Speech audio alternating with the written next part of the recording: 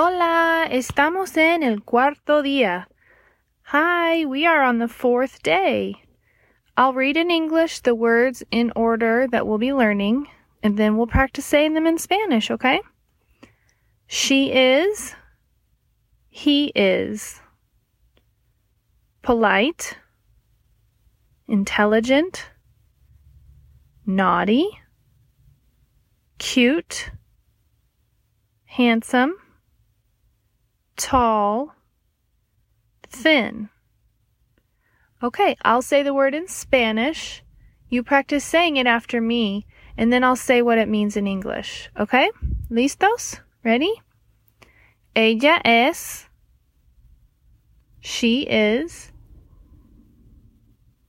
Él es. He is. Amable. Polite. Inteligente. Intelligent. Travieso. Naughty. Lindo. Cute. Guapo. Handsome. Alto. Tall. Delgado. Thin. And then you might notice, or parents, you might notice that there are some words in parentheses.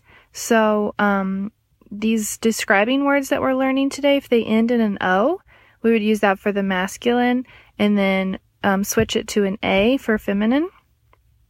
So let's say you're describing your mom and you want to say that she is cute or pretty.